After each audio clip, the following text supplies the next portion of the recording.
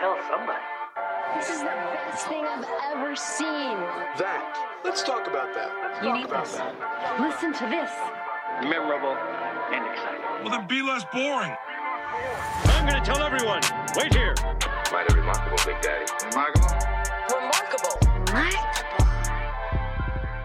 Welcome to Remarkable, a podcast for B2B marketers that deconstructs the most iconic moments in film, television, pop culture, and advertising for a single purpose, to give you, the B2B marketer, the same storytelling techniques that the pros use. In each episode, you will learn techniques from Hollywood, Pixar, Marvel, and beyond, from Spielberg's hands to yours, bringing remarkable content ideas to you every single week. I'm Ian Faison, CEO of Caspian Studios. This is Remarkable. This week, we're talking about B2B marketing lessons from Marvel's Iron Man and how to use the origin story in your marketing.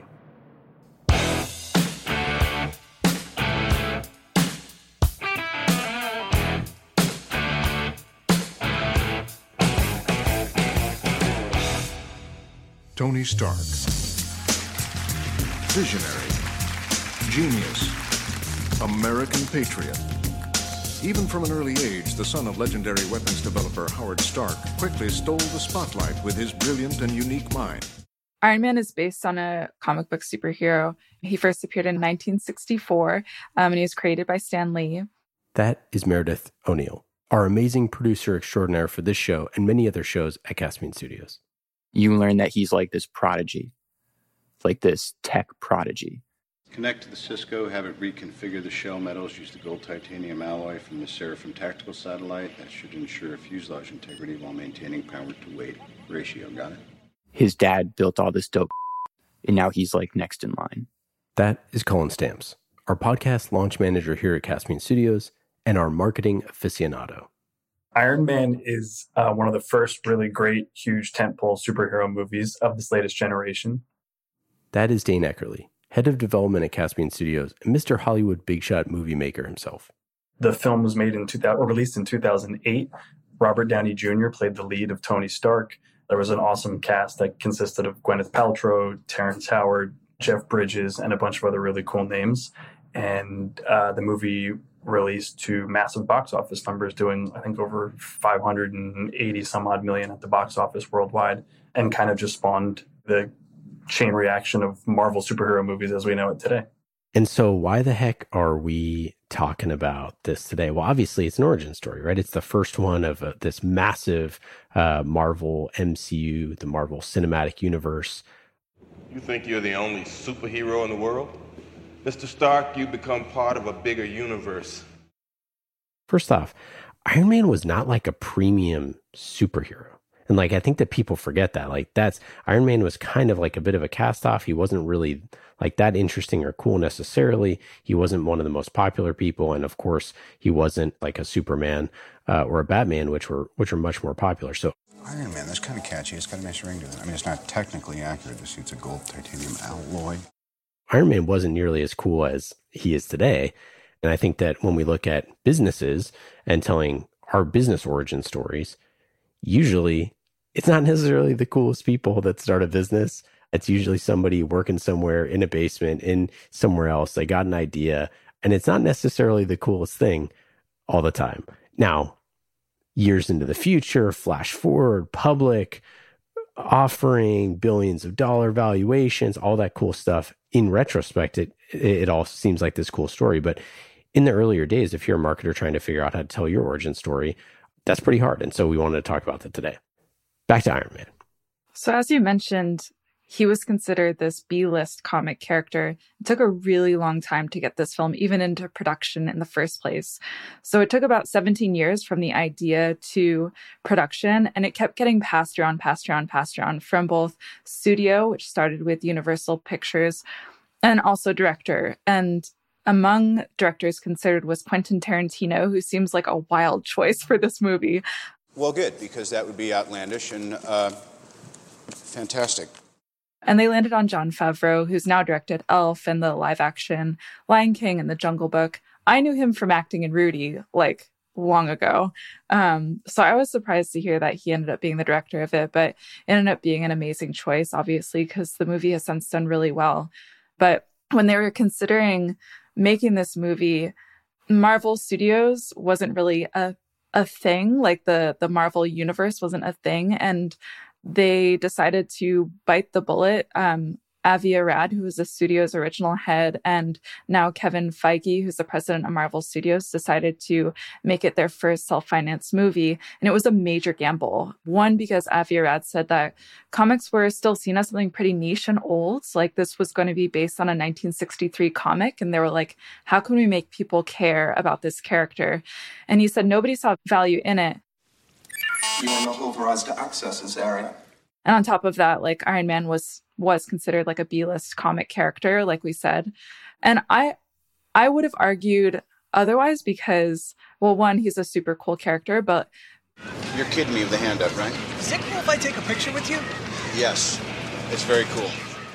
Spider-Man had already come out in 2002 by the time this was in production and had done really well. So I was surprised by that. But Avi Arad just said Marvel had very low self-esteem, but their gamble did pay off. The movie ended up bringing in over $585 million at the box office.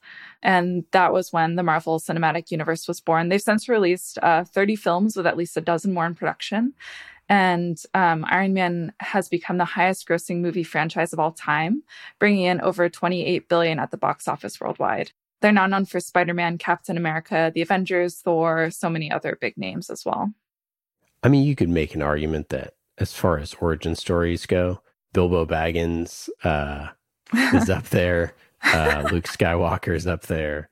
And I think now, like, Iron Man has to be up there, right? I mean, in terms of like iconic characters that have spawned this multi-generational allure. But I mean, none of this doesn't happen if this team doesn't say, hey, we want to start with him. I mean, they could have started with Thor. They could have started with any character, and they decided to do Iron Man. It is one thing to question the official story and another thing entirely to make wild accusations or insinuate that I'm a superhero. I never said you were a superhero. Didn't? Mm-mm. So, Meredith, how do we tell origin stories? How does Marvel tell origin stories? So Marvel tells origin stories. There's always a point of transformation where the main character is sort of forced to go one way or another. Origin stories overall, they show us how we can be heroes by sort of pursuing the good over evil, right? These good deeds over power and riches. Yeah, peace. I love peace. I'll be out of a job with peace. And so they undergo 3 sort of types of identifiable experiences that force them to transform into their superhero-ness. One is trauma. So they undergo some sort of traumatic experience and they have this stress-induced growth. And that sort of spurs them into being a superhero. I saw young Americans killed by the very weapons I created to defend them and protect them. And I saw that I had become part of a system that is comfortable with zero accountability. Destiny, they're the chosen one. So they take on this responsibility and that forces them to grow up into this hero pretty early on. And then chance, this sort of random event in their life, forces them to either go one way or another, and they choose the path of the hero. And as viewers or as like consumers of this content, right, these origin stories for us they're comforting because they show us ways of coping with negative life events, with adversity, how to find meaning in loss and trauma, and how to figure out what your own strengths are and how to use them for good instead of evil, I guess. Yeah, I love those 3 ways to frame it: trauma, destiny, and chance. You know, obviously chance meaning like the spider bites your hand and you become a radioactive spider, you become Spider-Man. Destiny sort of being the chosen one, Harry Potter, or, you know, this trauma, your parents die in a crazy accident. I never got to say goodbye to my father. There's questions that I would ask him. I would ask him how he felt about what this company did, if he was conflicted, if he ever had doubts. And I think that as marketers, picking which one of those closely resembles your origin story, your founding team's origin story, the company's origin story, the product's origin story, whatever it is really important because they all shape, you know, where you came from and ultimately like where you're building towards and like what is the vision for the future. And I think that one of the things when we meet Tony Stark, he's out in the Middle East doing weapons tests because, you know, Stark Industries is doing weapons tests and he's out there and, you know, I'd say he's morally dubious at this point in when we meet him. I don't want a body count to be our only legacy. That's what we do. That's it. We're ironmongers. We make weapons. It's my name on the side of the building. And what we do keeps the world from falling into chaos. Not based on what I saw. And we learn that he's a genius. He builds this suit. And then he has this, injury that he has to sort of like solve himself first. He's like got to fix himself before he can make change and ultimately go on a path to like helping other people. I had my eyes open.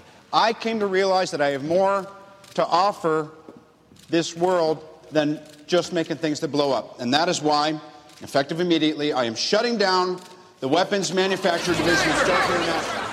But he doesn't start to say like he's not like a great guy from the jump. And I think that's an interesting thing to play with as well, is that we enter this person's life with him being kind of a playboy, kind of being this, very rich sort of. You went downstairs to get me a drink and you left me there by myself. Maybe isn't really using their talents for good or bad, but is just kind of using them to do whatever. And then we see throughout the story that stuff expands.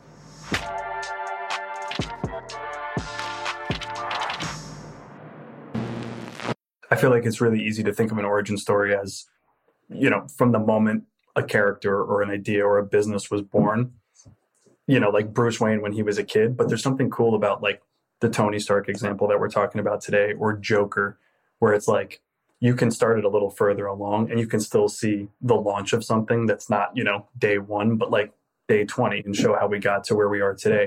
And yeah, I just think that like showing that peek behind the curtain, even if it's not glamorous and glossy, like a Joker or like a Tony Stark, who you said morally maybe is a little bit dubious. And what do you say to your other nickname, the Merchant of Death? That's not bad. It helps you understand like where they were, why they were there, and kind of where they're coming from in a way that's, a little more gentle and easier to kind of rally behind and root for. And I think that's especially important with some of the business, whether it's to consumer or B2B stuff. I think, it could be your second venture where maybe it's not your Rocky Balboa story, but that doesn't mean that your origin story isn't any less important. Just because you're not rags to riches, maybe this is your second or third venture and you've sold 2 businesses. It's still really interesting to see how those things informed the inception of whatever this particular story or company or business or product is. Yeah. And so often we're going to start at the inciting moment. Like that's pretty core to the Joseph Campbell hero's journey, is like we need some sort of catalyst. But sometimes that catalyst is a long time coming. And the moment that you decide to say, I'm going to start the company, it makes it more memorable and it makes it more interesting. And the fact that we know that Iron Man started, in a cave, essentially with this technology that he created to save himself, is really interesting. That doesn't look like a Jericho missile. That's because it's a miniaturized arc reactor. I got a big one powering my factory at home. Right? He wasn't trying to save the world. He wasn't trying to fight off Thanos. He was just trying to save himself. And then, after that, he figured out, oh, geez, I now have this responsibility to do something else with this gift that I've been given. And that to me is so compelling. Your life's work in the hands of those murderers. Is that how you want to go out? Or are you going to do something about it? Yeah, and I think that leads to a really interesting point about origin stories too, which I think is just the idea of transparency. Even I don't think I'm Iron Man. You're not Iron Man. You're not. So, all right, shoot yourself. You don't have to show this stuff. You don't have to be vulnerable and honest and show your infancy form or the thing that made you who you are today. But just the mere fact that you're willing to like open the door or give people a peek behind the curtain at like the things that made you or your company or your character what it is today, I think is something that consumers especially just relate to, because you're like, this is just a person who is trying to do their thing. There's just something really humanizing and honest about being able to see how something started that I think just makes the actual eventual product or character that much more digestible and easy to root for or rally behind. And I think you need to showcase the struggles to get from this before world to, the afterworld, which in Tony's case, like it takes him a while, right? Throughout the course of Iron Man, the movie, he's not on the up and up the entire way, right? there's many, many points where he is sort of giving up or he needs to be talked into things. And ultimately, Nick Fury is the one who is the person that gets him to commit to something that's more than himself. Nick Fury, director of S.H.I.E.L.D. It's not just him self-realizing that. That's another important thing for us in our storytelling. Is like, it's not just you going alone. There are all sorts of these other people in your life that are going to influence that. And in a business's life, there's all sorts of other things that are going to happen that you need to fight through. And like telling those stories, like those are critical to Tony. I do anything and everything that Mr. Stark requires, including occasionally taking out the trash. Will that be all? In the same way that, you know, people in a business, that there's so many different people that make a business happen, not just the founders. One interesting part about an origin story is like you're at 50 of 100 in terms of like where you want your business to go. If you started at 0 and you're revealing your 0, but you're at 50, you're already being able to point to so much growth in terms of showing what's kind of scaled so far and where certain learnings have been and how far the company has come or a product has come. And I think that's really, especially in a business capacity, that's really nice to be able to point to when you're looking at your past and you're saying, look, if history repeats itself, all of this growth from our origin story to today got us here. And all the growth we have on the horizon is what's going to, you know, propel us to that 100 mark, because you can prove and you can point to and show you've come so far, you know? And I think that's great to be able to point to in terms of what the future holds as well. Often we see a timeline. Every company has this on their website. Here's when the idea was made in the garage. Here's when they met their co-founders. Here's when they sold their first product. If you looked at a timeline of Tony Stark, you'd be like, that is boring as hell, right? Because that's not a story. That's just a bunch of events. Like, at age 4, he built his first circuit board. At age 6, his first engine. And at 17, he graduated summa cum laude from MIT. Tony gets kidnapped. Like, Tony in cave, you know, creates technology. Like, that's not interesting at all. But it's how they feel in those moments. It's the in between those two dots on the timeline that's where the marketer introduces the memorable parts of the story. Like the reasons behind the human elements of those are like what makes a story memorable and great. And for Tony Stark, like, he's just freaking hilarious. He's flippant, he's irreverent, he's funny, he's all those things. He has so much personality. And obviously Robert Downey Jr. is Iron Man, right? Forever and always now, because he embodies the character. And that's what we remember. We know the struggles that he went through, not just a timeline of their accomplishments. And I think that so much with business storytelling, we focus on the timeline of accomplishments and not the thought and the rigor and the difficulties and the struggles that sort of go into those middle pieces, because we don't want to like air dirty laundry or things like that. But if you illuminate the process a little bit more, I think that you'd get a more richer, full story, and it would ultimately be more remarkable. People would talk about it more.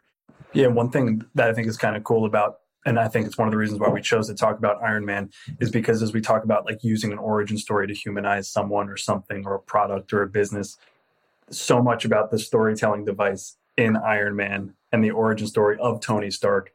And a lot of the reasons why Robert Downey Jr. was great casting is because obviously, personally, as a human and as just an actor, he was going through his own stuff. He had things that he had to overcome. He had struggles that he was dealing with. I'm just not the hero type, clearly, with this laundry list of character defects, all the mistakes I made, largely public. And similar to Tony Stark, it wasn't like he was starting from the ground floor when he did Iron Man. He had previous credits. He had done other things in the business. But just because you're at that level and you've done that thing or those things doesn't mean you don't have your own stuff to overcome. And so there's that sort of meta approach with Iron Man where it's like the actor behind the character and the character himself both have struggles, both have demons, and both have a certain sort of like renaissance happening. And so I think there's a lot to be gleaned there, not just from the movie and the story, but the actor and the story behind how he came to get that role too, which is sort of like a meta origin story in its own right. You mentioned not putting just like a timeline up. Do you have recommendations for B2B companies? Like, what sort of format would they want to do it in? What would that look like?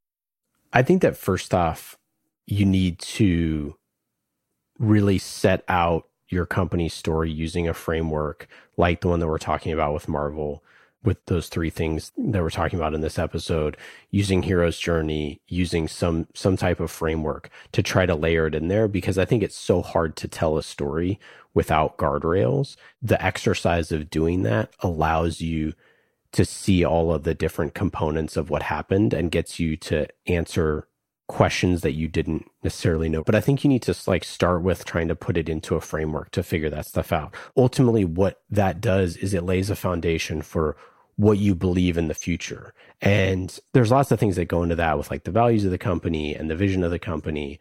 But if you anchor it back to this origin, that you have this reason for all of this taking place, and this is why we believe in the mission, this is why we have these values as a company, this is why we believe in the vision that we're trying to achieve, is having this foundational element of a company that like we set out to solve this.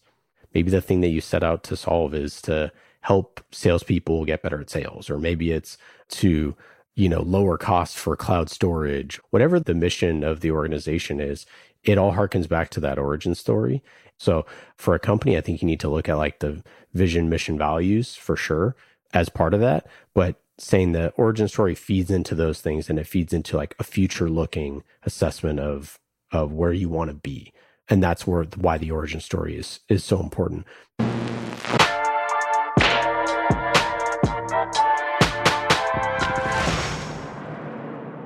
I think another element to explaining what your mission is and bringing people on that mission is also bringing them on the journey with you and continuously giving them updates on things, especially from a business perspective. I'd like to open a new project file, indexed as Mark II. I like when there's an emotional connection between me and the brand. And a lot of times a good way to do that is through social media, for example. So like I use Canva as an example, and I follow them on LinkedIn. And it's like the only business account that I follow on LinkedIn, and like I actually care what they post, because I feel like I'm going on a journey with them. Like their product started off like this, and I used it then. And they always have these new updates, and they take feedback into consideration, and they admit when they do something wrong. And they kind of bring you on that journey with them, and you kind of feel like you're a part of it. And I think that's a really key element to building the relationship with your audience as well. Funny you should say that. Canva was going to be one of my 3 examples. So I have an example for Trauma, Destiny, and Chance for founding stories. So my example for Trauma was Canva, because back in the day, Melanie Perkins, she was at university teaching classes on how to design using like programs like InDesign and Photoshop and stuff like that. And people were really struggling to learn it, let alone like use it. And so she was basically like, the software was the problem, that it was just too hard to use. And so she wanted to create a platform that everyone could use without a huge budget or advanced design skills. Design isn't just for designers. It's for everyone. Canva is the free tool that makes designing anything easy. And she had that classic pain point. I have this problem and I need to solve it. And then 15 years later, and Canva is, one of our favorite products here at Caspian, but just like an absolutely amazing company that helps tons and tons of people do exactly what she meant to do back then. And they have had their trials and tribulations and all sorts of crazy stuff, but they got there.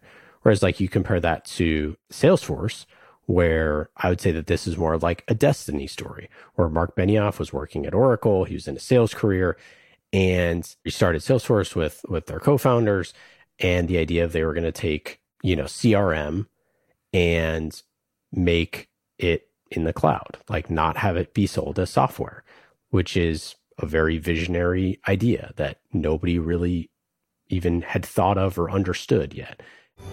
It's the most trusted cloud platform with the highest level of security that meets requirements for the world's most regulated industries. And I think he definitely has that destiny in mind of like, we were destined to change how software is created and sold and going cloud first. And then you compare that to someone like Stuart Butterfield, who created Slack, where Slack began as an internal tool for his company, TinySpec, They were a game development company developing online games, and they were creating this game called Glitch, and they just couldn't communicate effectively and get stuff done. And so they created this tool, and then, it became Slack. Slack lets us do all our communication in one place. It's like combining multiple forms of messaging and file sharing into one app. And so 3 different founders, 3 different ways that those companies started, 3 different stories, but they literally fit that exact Marvel mold of like how those things are created. And if you go into like the best software companies, that they usually follow one of those 3 things. It's a really powerful tool to look at those. And again, sometimes it's a few different things. Of course, there's going to be chance involved. Of course, there's probably going to be trauma and pain involved, but you can hone in and tell your story better if you understand those 3 pieces. Truly similar to what Colin was saying. I used Canva. I loved it, but I didn't know where it came from. And then I read a huge write-up on how it came to be and everything that she went through trying to mount this and like get it to the masses and all the rejection, all the pain. And I was like, oh, this is great. I'm getting a pro account. I'll throw $15 a month at this software. This is incredible. I love it even more now. It was already functional and I loved it. And then I loved it even more just knowing where it came from. And that's true. That's just a personal anecdote of like origin stories. I'm a sucker for them, especially when it's an underdog story. I think we all are, that stuff matters. Yeah, I mean, it's why if you have a company that sells chicken eggs sitting next to all the other chicken eggs, and you say like, oh, this is from the Faison family farms, and here's how we treat our chickens, and here's what we feed our chickens, and here's why we went into this business in the first place, and like my great-great-grandfather was a chicken farmer. So here is the chicken you'll be enjoying tonight. You have this information. This is fantastic. Absolutely. His name was Colin. Here are his papers, okay? That's great. All of those stories have these really interesting origin stories, and they market them. The Dick's origin story is literally on a gigantic wall in the checkout aisle of Dick's, like photos of the original store. I see it every single time I go in there. REI, Co-op, they have it all started with a ice pick, and they have an ice pick that's like a replica, or maybe it's a real ice pick, in the stores of the first ones. There's so many examples of those sort of things that it's so memorable. I know that. I want to be a member. I love being an REI member. I love what they stand for. I love all that stuff. But I know the origin story. And it doesn't matter to me that they used to just do ice picks and now I buy my shoes there or whatever. Like, those things really matter. And there's a reason why they cement those things in your mind. This is how we started. This is our vision. This is what we believe. And we will continue to do this forever. Well, awesome. Thanks everyone for listening. Our recommendation, our lesson to you is when you're doing the origin story of your company or doing any type of origin story marketing, it could be for a new product, a new service, whatever it is, think of the 3 types of identifiable experiences: trauma, destiny, and chance. Make them remarkable. Well, that's it for today. I hope you got some good ideas for your B2B content. Thank you for listening to Remarkable. I'm Ian Faison, CEO of Caspian Studios. Remarkable is created by the team at Caspian Studios, B2B podcast as a service. Caspian also creates fiction series for B2B companies, so if you want a business thriller, you can learn more at caspianstudios.com. Hollywood-style storytelling for B2B. And in today's episode, you heard from myself, Ian Faison, Colin Stamps, our podcast launch manager, and Meredith O'Neill, senior producer here at Caspian Studios. Remarkable was produced this week by Meredith O'Neill, mixed by Scott Goodrich, and our theme song is Solomon by Falak. Be remarkable and rise above the noise. All right. If I, eat eggs every day and I put a little bit in my hair,